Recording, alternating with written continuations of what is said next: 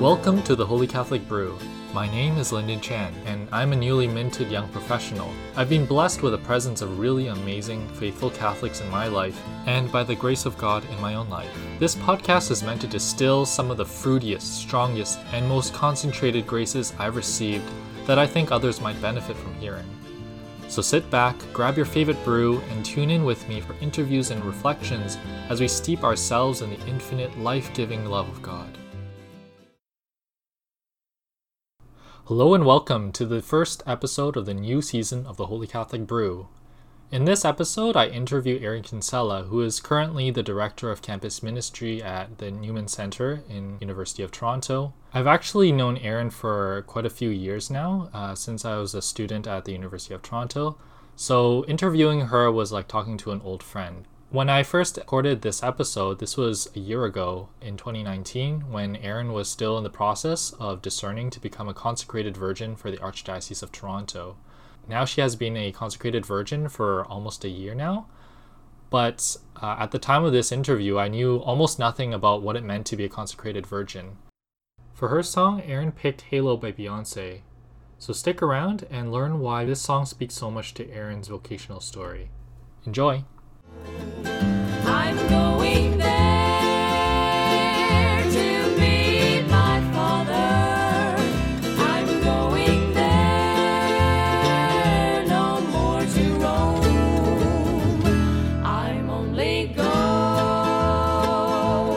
over Jordan. I'm only going over home. So, could you please introduce yourself? Yes, my name is Aaron Kinsella, and I work as the Director of Campus Ministry at the Newman Center at the University of Toronto. And so I've been working here for about 7 years, and that's how I met you, Lyndon, through Newman, where you've been involved here. Yeah. So before the interview, I asked you to pick a song and like how it relates to your discernment. Yes, I can definitely tell you a little bit about that. So basically for me, I've been kind of around the block in terms of discernment, because I had a conversion when I was, like, I've always been Catholic, but I was definitely away from the faith for a lot of time when I was in high school and university. And then I kind of had a reversion, I guess you might call it, but it was a pretty dramatic one and powerful one in the sacrament of confession. And that happened at the end of my university time. And so then I kind of spent some time like looking at vocations, because I realized I should probably maybe ask the Lord what he wanted me to do with my life instead of just seeing what I wanted to do.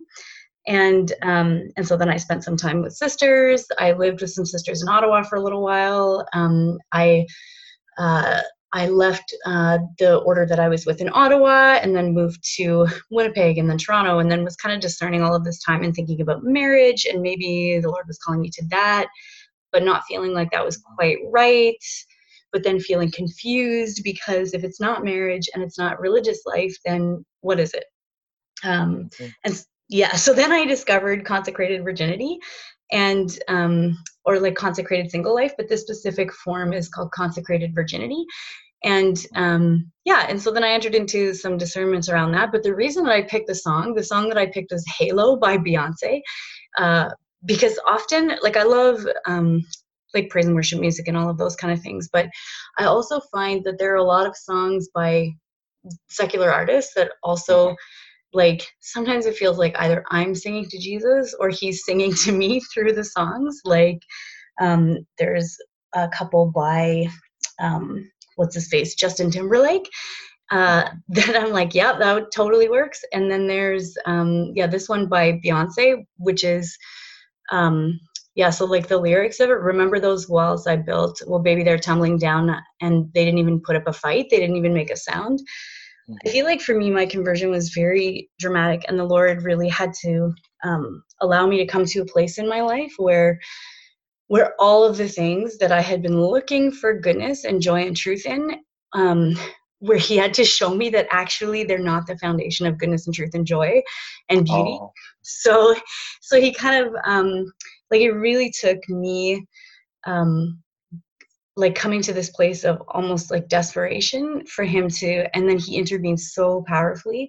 And it was an experience of, in my total desperation, of love and mercy, just reaching right into that, and him revealing himself to me in that time, that that reminds me a lot of St. Augustine, like when St. Augustine talks about you called and you shouted.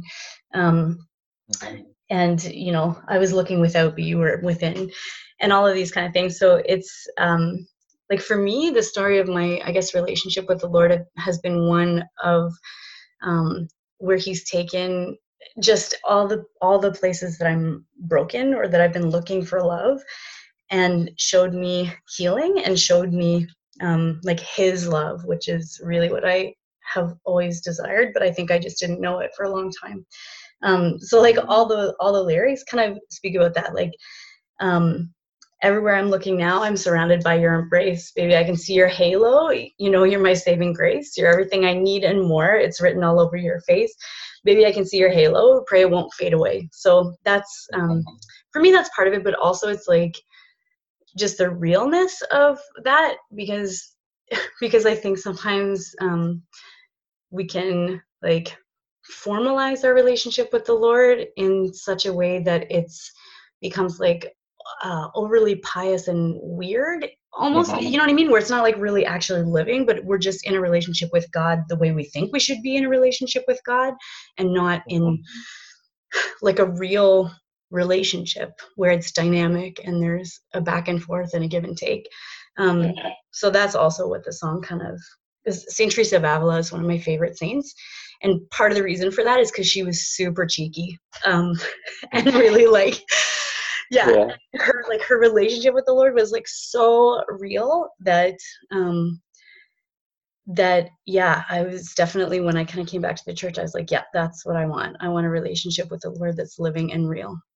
Yeah, I like how like a lot of different secular like love songs, you can always relate back to a relationship with God. Yeah, for sure. Yeah, there actually, it's funny, I remember driving down to some talk that we were going to in Kingston one time, and there were a couple of the Jesuit scholastics who were in the car with us. And definitely one of the guys who was in the passenger seat said that exact thing. Like, he does the exact same thing with lyrics. And so then definitely we were like rocking out to some Timberlake song together about how the Lord loves us. Like, this is so geekily Catholic. I love it. Yeah. I think, that's one of the things that really attracted me to the faith, like to see that, like, I think when I was younger, I had this very set idea of what a Catholic was like very pious, very kind of like uptight person. But then, like when I first came to the Newman Center, I saw like people who were like really just like genuine in their faith. And that was really attractive to me. Yeah. And I think it's me too. Like that was definitely something that kind of facilitated my conversion in the first place, was exactly like being in relationship or developing friendships with people who are not like saints as we classically see them. Because that's the thing about saints, right? It's like, yes, they're saints now and they're perfected and they're in heaven, but when they were living their lives, they actually were, they exhibited heroic virtue, yes, for sure, but they still were not perfect. You know, they still had their struggles. They still had their like foibles and eccentricities, some more than others. Yeah. So I think that's definitely. It's like the face of Christ is joy. I love that quote from Pope Francis. Okay, so could you explain like how you discerned becoming consecrated virgin? Like after this. Yeah, for sure. I mean, I think for me it was like I said before, it was kind of a long process.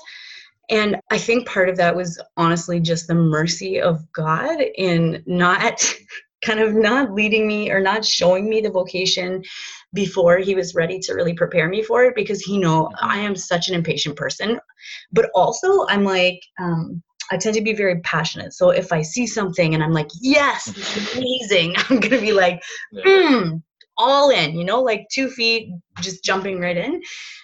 However, with consecrated virginity, it's, they often don't, like basically when you become a consecrated virgin, you are consecrated. So you don't take vows of poverty, chastity, and obedience, and you only do it once. So you receive the consecration, and that's it for the rest of your life. So that means that in terms of preparation, the women who are admitted to the order, it's called the Ordo Virginum, and the women who are admitted to the order have to be women who are well rooted in faith, have a very stable prayer life, and an ability to discern God's will, to follow the Holy Spirit. And then also, generally, they ask for women to, although there's not really a stipulation for this necessarily, but in general wisdom, it's usually women who are not, in their early 20s, let's say. Unless there's like significant, leading by the Lord to show like, no, this woman is ready. But part of that is because it takes some life experience and some, adult experience. And I mean, I think we can all agree that that in accord with the research, that adulthood is a little bit delayed these days. So people kind of stay in that adolescent space for a little while. So I think that's part of the wisdom of the churches too. So I didn't even find out about what it was until I was in my 30s, which, for me was definitely a grace, because if I would have found out about it when I had kind of just had this conversion, I think it would have driven me crazy to know about it for years and years and not be able to do it right away. So, so that was a mercy from the Lord, I think. But I definitely, in the time that I was with the sisters in Ottawa, one of the things that was a real grace about that was the development of a very stable prayer life for me. And I'd say, like, I've always really struggled with that from the time that I kind of experienced this conversion. It's such because it's the number one way that we can really, like, that God reveals us to ourselves, right, is in prayer, and that we grow in that relationship with him through prayer and the sacraments. And so having that experience of living with sisters for a year and a half and having like an hour of personal prayer every morning, and that's not even the liturgy of the hours, that's just a silent hour of prayer with scripture and, contemplation. And so that really cemented just, I guess, the knowledge that I can hear the voice of the Lord, and I can discern well, like he speaks to me and I can hear him, which I think sometimes we don't really say enough in the church. Like, we talk about prayer and we talk about, discernment and all of those kind of things. But there is a point that you come to in your life of prayer where you hear the Lord speak to you, not obviously with your ears. Well, some people do, but I have not had that experience before. But just that experience of of him speaking to you. And so then that I started to really have that experience on a regular basis. But then there were also other things that I loved, like praying the liturgy of the hours, and the idea of espousal to Christ, like being set apart for Jesus, to belong only to Jesus.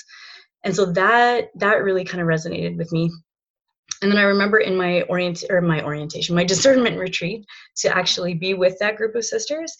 The sister who was leading me, she had given me a meditation on the Passion to do. And that experience was really powerful for me. And then while I was meeting with her about it afterwards, she said, what would it look like if Jesus were to propose to you? And in my heart, I just had this image of him on the cross, and all of these senses from this meditation that I had that was so powerful, and him saying to me, this is my proposal for you. The cross, which is like him on the cross. And that was really powerful. And so now, kind of entering into this vocation, it's not an accident, I think, that my consecration day will be this September on the Feast of the Exaltation of the Holy Cross, which also happens to be my baptism day. So wow. Yeah. So it's like, so it's pretty amazing. But basically, kind of after leaving the sisters, I had I had some time between when I left there until when I moved to Toronto, that the Lord was kind of dealing with other stuff in my heart and healing. And then when I moved back to Toronto, I had or when I moved to Toronto, I kind of still had that sense of like, no, I actually don't feel like I was built for marriage. Like, I love marriage. I don't feel like I'm running away from men or relationships or anything like that. But I just don't feel like how the Lord made me is for like the life of marriage, you know? And I always had this desire to just belong totally to him and to be able to give myself like radically to him, in an undivided way. And then I went to the consecration of another woman who's a consecrated virgin in the Archdiocese of Toronto. And even then, though, I was like, yeah, I don't think this is for me. Funny, which is kind of funny now that I think about it. But then kind of over time, I had looked more at that and started learning more about what it is. And so then I met with Bishop Boissonneau, who is the bishop here who's responsible for the Ordo Virginum, and entered into formation. And then it was through that formation, it was just very clear to me, like, yes, this is exactly what the Lord has created me for. And it was just like confirmation after confirmation after confirmation, whereas kind of trying to fit myself into the other vocations was kind of like trying to bang my head against a door. Like there were things that kind of fit and a little bit fit, but not like this has been. Yeah. So I'm not too familiar actually with consecrated virginity. Like, how is it different from being, let's say, like a nun? Oh, yes. So consecrated virginity is actually the oldest form of consecrated life in the church. And there were women who in the early church would be set aside and would kind of receive this consecration so that they would be give themselves, so they would be considered brides of Christ and would give themselves entirely to the service of the church. And as kind of history went on, it kind of fell out of use because at some point consecrated virgins kind of started living together, and religious orders were born, and it wasn't really safe even for women to be on their own. And so then it really kind of fell out of practice in the church, in the same way that I think with different religious orders, when the Lord inspires a charism for a particular religious order, at times it's only he's doing it in a particular time in history to respond to the needs of humanity at that particular time in history, right?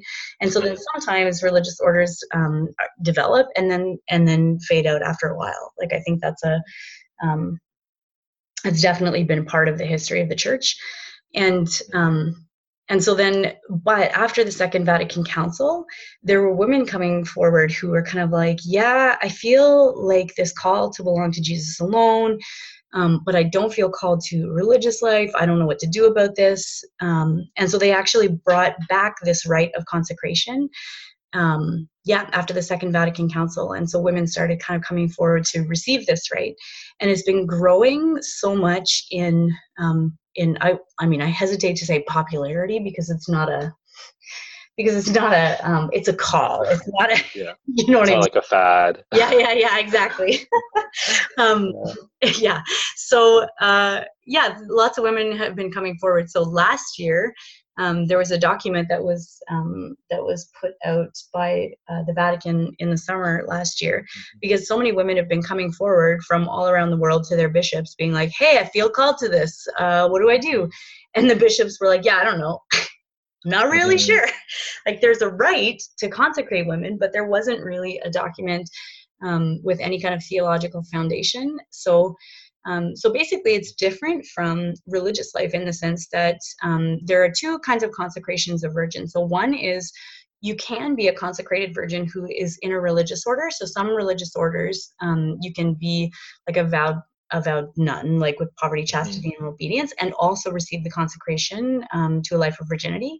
But more common, I think, is this the rite of consecration of a virgin living in the world. So that means that you don't live in community. You retain, you work a normal job. There are consecrated virgins who, there's one who's a doctor in Ottawa, or lawyers, or often many will serve in the church in, ministry, for example, like I do, or whatever capacity they are. And you have a special kind of relationship with the diocesan bishop who is responsible in essence for your care, not in a physical sense, because you still provide for yourself in terms of, like, I still have a job, I still have savings for retirement, I still Mhm. so it's not like at some point the diocese is going to be like, okay, here's a house for you to live in for the rest of your life, and Mhm. like, so I'm responsible for myself basically until I die, but the diocese also provides support in terms of formation and in terms of having that relationship with the diocesan bishop who in a sense gives care and guidance to the consecrated virgins. And so when you're consecrated in a diocese by the diocesan bishop, so then you're associated with that diocese. And canonically, it's the same as being a religious sister in terms of being a bride of Christ. So Mhm. so you're a bride of Christ and espoused to Jesus. And in terms of prayer life, it's up to each individual consecrated woman, consecrated virgin, what that looks like for her. But generally, it includes praying the Liturgy of the Hours and daily Mass as much as possible. Rosary, personal prayer, like time with Scripture and contemplation, and all of those kind of things, because the primacy of the vocation is rooted in prayer and in that relationship with the one whose spouse you are. And from that comes the fruitfulness and the spiritual motherhood that's found in the vocation itself. Yeah. So I guess it's that's interesting. So it's kind of like the primary calling is to be a spouse of Christ, which is very similar to, let's say, being like a nun. Yeah. But at the same time, you don't have like an order with certain regulations. You Right. don't have like a superior general. Right. It's kind of like you're taken care of by the bishop, but Yeah. it's not Yeah. like the bishop has orders for you to follow. Right. Yeah, exactly. Because he doesn't it's not like he doesn't send everybody an email every week and be like, okay, this is what you're doing. And you can even go to, like, let's say my family's in Ottawa, for example. So so if it came to be at some point that my parents needed care when they get older and I moved permanently to Ottawa, then the bishop here would basically send a notification to the bishop there, like, hey, there's a consecrated virgin coming your way, just letting you know. So so that can happen as well. Yeah, and it's like, I think it might be helpful. I can share what was kind of important for me in discovering this vocation. Was part of it was a big sense of this desire for freedom. So not really freedom from constraints or things like that, but a freedom for. So a freedom for service to my family. Like I feel a huge impetus to love and evangelize and care for my family, because I'm the only one of my cousins on my mom's side. So it's a pretty big family, and I'm the only one who's practicing. And my grandmother was like, she had such a deep love for Our Lady, and that was her and my grandfather, their whole life, like, was just, they wanted all of their sons and daughters and their, grandchildren to know God and to have that kind of relationship. So I feel, in a sense, like she's kind of passed that torch on to me. But I feel so for example, that sense of freedom translates concretely into something like in this vocation, if there's a family emergency, I can just go. Whereas if I was married with children, that wouldn't be possible in the same way. If I was in a religious order, that wouldn't be possible in the same way. So, so there's like a freedom, like a good freedom to that feels very life-giving for me. But then also, I've always kind of had this sense of like joy in knowing that I can go anywhere at any time and do anything that the Lord is asking me to do. So to be responsive like that, and to be free to be that responsive in every single moment to whatever His will is for me, is a huge sense of joy for me. And even comparing myself to like other women as they get into their late 20s and early 30s even, I think. So I'm not sure if you know this, but I think a lot of women are like, oh my gosh, I'm not married. Oh my gosh, I'm not married. What's happening? Like, there's like this kind of freak out that happens. I mean, and which is understandable, I think, in some ways, because because there's like a desire for marriage and for children and for all of those kind of things. But for me, I never had that freak out. Like, I never felt like I never felt like there was this impulse towards that. So so it's just a kind of a different sense of what I feel called to and feel like I was made for. Yeah. Wow. Yeah, I think that's very interesting. Yeah, it's almost like it's like you have the freedom of being, let's say, like a layperson working in the world, but also you're being called to devote yourself to Christ. Mm-hmm. Yeah. Yeah, and I think it really is like it's the devotion to Christ and my life with Him that actually brings about anything to begin with, you know. And for me, a lot of it also is about like sainthood. Like I want sainthood. I want to be a saint. I want holiness. Like I have such a deep desire for holiness, which I think is every Christian should have. And if you don't, then maybe you might want to ask the Lord to give you that. But there's like, I definitely experienced that a lot. And so, and so then looking at this vocation, I'm like, it really comes from that desire to have like an intimate, real relationship with the Lord where He can remove anything from me that doesn't bear fruit, and where He can use every part of me in my totality for His will, to serve Him, to love Him, and by doing that, by receiving His love, to be fruitful in a way that I can love the whole church, but which sounds like very broad, but to me, the whole church is whoever He places in front of me at any given point in time, right? So that's who He's calling me to love.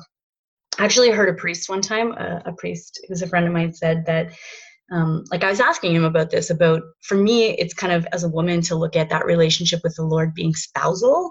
It feels very natural because He's a man and I'm a woman. And so there's that aspect. So I was asking him specifically like about priesthood and what that means, you know, like, what does that look like for you? That kind of intimate relationship with the Lord, and, you know, what does that look like? And he said for him, this is really beautiful, for him, that relationship of Jesus being the bridegroom of the church, and Him being being able to act in persona Christi, or being in that kind of image of Christ, means that for him, his bride is whoever the Lord brings to him in front of him. So his bride is the church that's in front of him when he's offering mass, or it's the person who he's counseling, or it's like so this person or this group of people is his bride. And so he knows that the Lord is calling himself to offer this whole gift of who He is to His bride at any given moment. Isn't that beautiful? Yeah. I was actually talking to Angeline like recently about that. Oh yeah. Because she was like, yeah, how does it make sense for a priest if he's in the world? And yeah, and exactly. I heard of some people, they're like God is their commander and they're like their soldier, but it also feels a bit like kind of like very like orders based and not like relational. Yeah. And I mean, I think it's true. Like there's an obedience and a submission. That's exactly what St. Paul talks about, you know, but it's like a fruitful submission. It's not a domineering submission, but it's like, it's a trustful submission, because if you trust that the person that you're giving yourself completely to is going to respond to you exactly in love, that's going to bring the best out of you, and then vice versa for them as well, then mutual submission has nothing to do with domineering and everything to do with love. Yeah. So since you start pursuing your vocation, then how's your faith changed? Well, yeah, this is a good idea, or a good question. I mean, I think that in general, I felt more comfortable in giving myself fully to the ways that, to the things that bring me alive. So, for example, like I love the quote, Saint Irenaeus says, "The glory of God is man fully alive." And so I feel like that is very applicable, because the things, for example, like for me, if I don't have prayer in the morning to start my day, like I feel like something is incomplete. Like not even that. It feels more dramatic than that. It feels like I can't breathe. Like I don't feel like I am me. So I think that being able to then recognize those things and give myself totally to them. So for example, like even with prayer like that, like actually, yes, that's a foundational part of my vocation in a different way than it would be for a married couple who have small children and who have to like look at altering their prayer life because they have, I mean, still having a prayer life hopefully, but yeah, it has to be responsive to the needs of family and so actually I won't have to do that.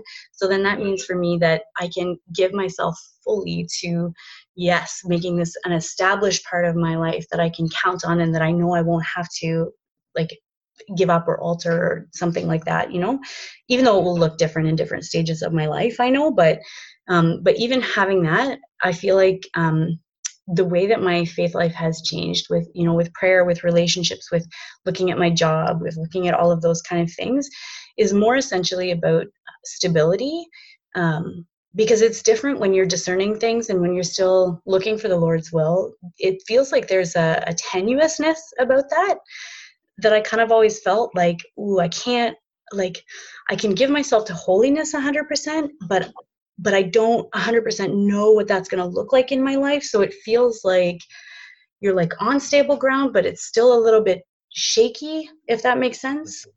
So I think that's the main thing that's changed. And then for me, that's brought all kinds of other, like assurances from the Lord, like dealing with all of the fears that I had, like, okay, so what's going to happen when I'm 80? Am I going to live under a bridge because I have no money and no spouse to care for me? And so like I have to look practically at those things, or or what will it like, really, what will it be like to live alone, or to like, what does community look like? What does friendship look like?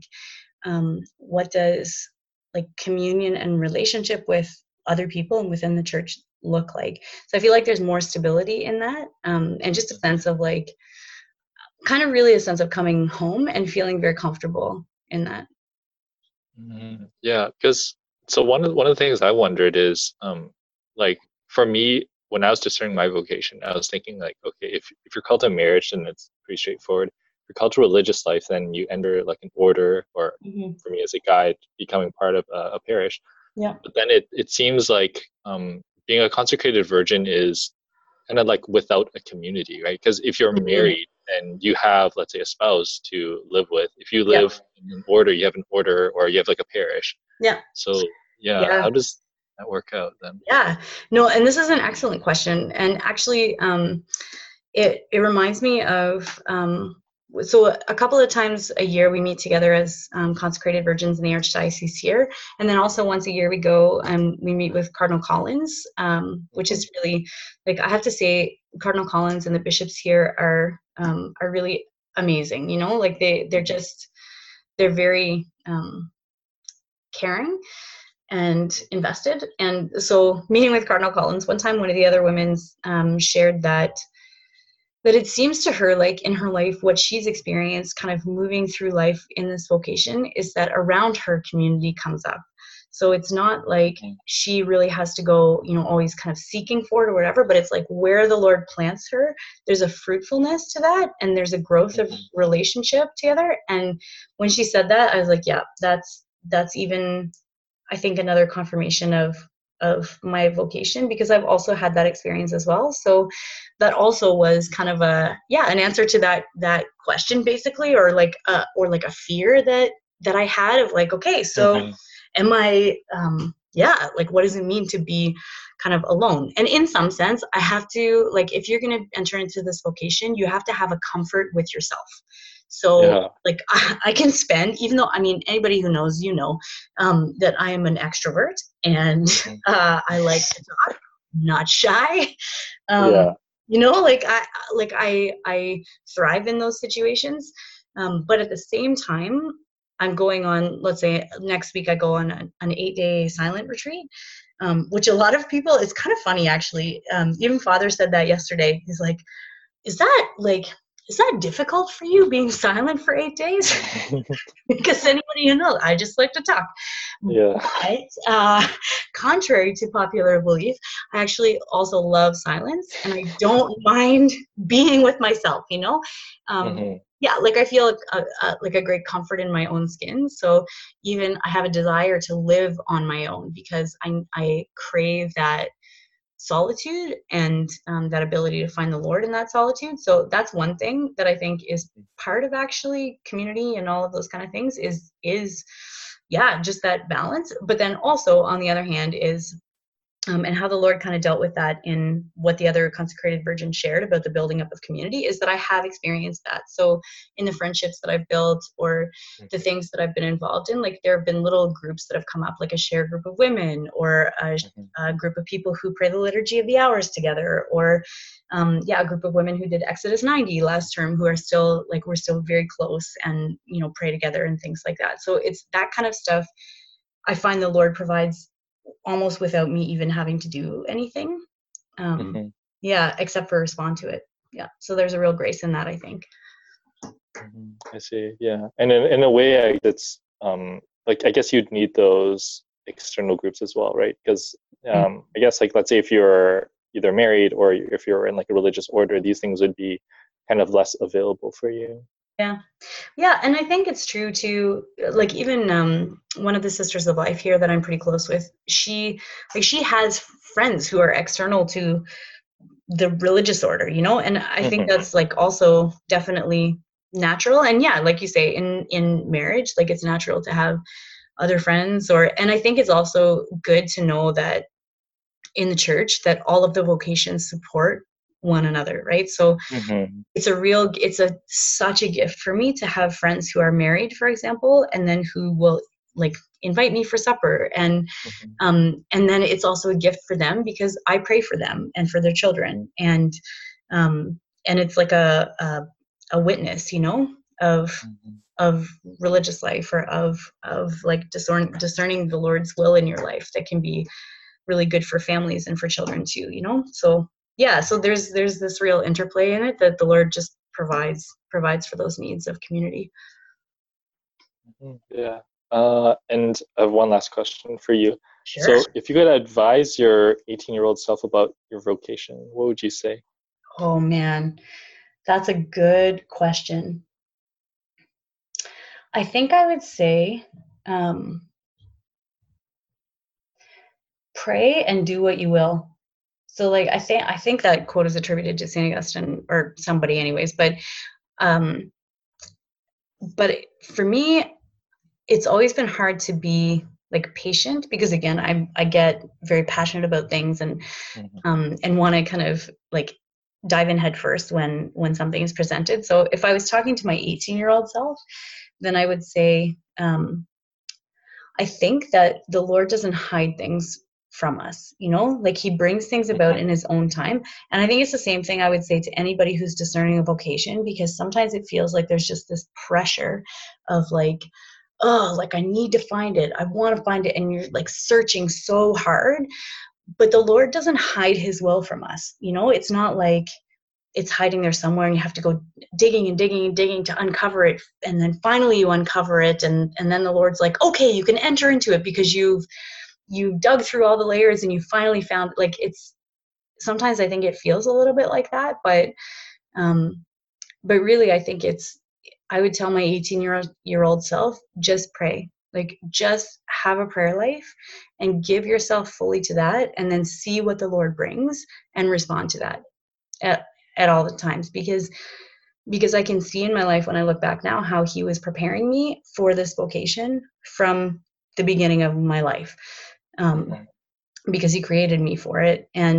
But I mean, I can also see how he brought it about at the time that he did, because now I'm ready to receive it as a gift. And that's a huge thing too. One of the Sisters of Life said that to me as well, that our vocation is a gift that we receive from the Lord, that we return to him in love.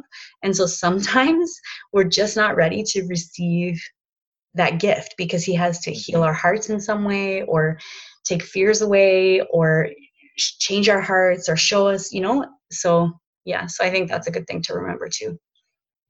Mhm. Yeah. Okay. Well, yeah, I think that's all we have.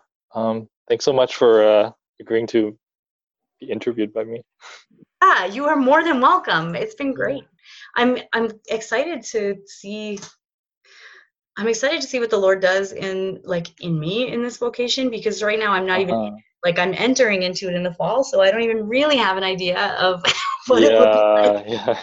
So, Yeah. 5 years down the road, you can check in with me, and and I'll probably, have all kinds of other Yeah. things to share.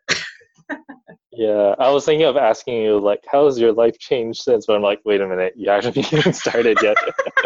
That's exactly it. Yeah. So after Yeah. September 14th. So yeah, September 14th. Whoever's listening to this, please pray for me. And and then I'll come back in a couple of years if you're still doing the podcast. Then and I'll give you an update. Cool. Okay, great. Right. Thanks, Lyndon. Yeah, thank you so much. You're welcome. A big thank you to Erin for agreeing to be interviewed. She is still working as the Director of Campus Ministry at the Newman Centre in the University of Toronto. And I interviewed her last year, and since then she has already been consecrated as a consecrated virgin in the Archdiocese of Toronto in September of 2019. Up next week, I will be interviewing Deacon Mark Neugebauer, who is a deacon at the Archdiocese of Toronto, and he converted to Catholicism from Judaism and Evangelical Protestantism. You can check out the show notes in the description, and feel free to share this podcast with your friends and family if you enjoyed it. If you have any questions or comments, please send me an email, and stay tuned for the next episode. Now, let's have a listen of Halo by Beyonce, the song for today.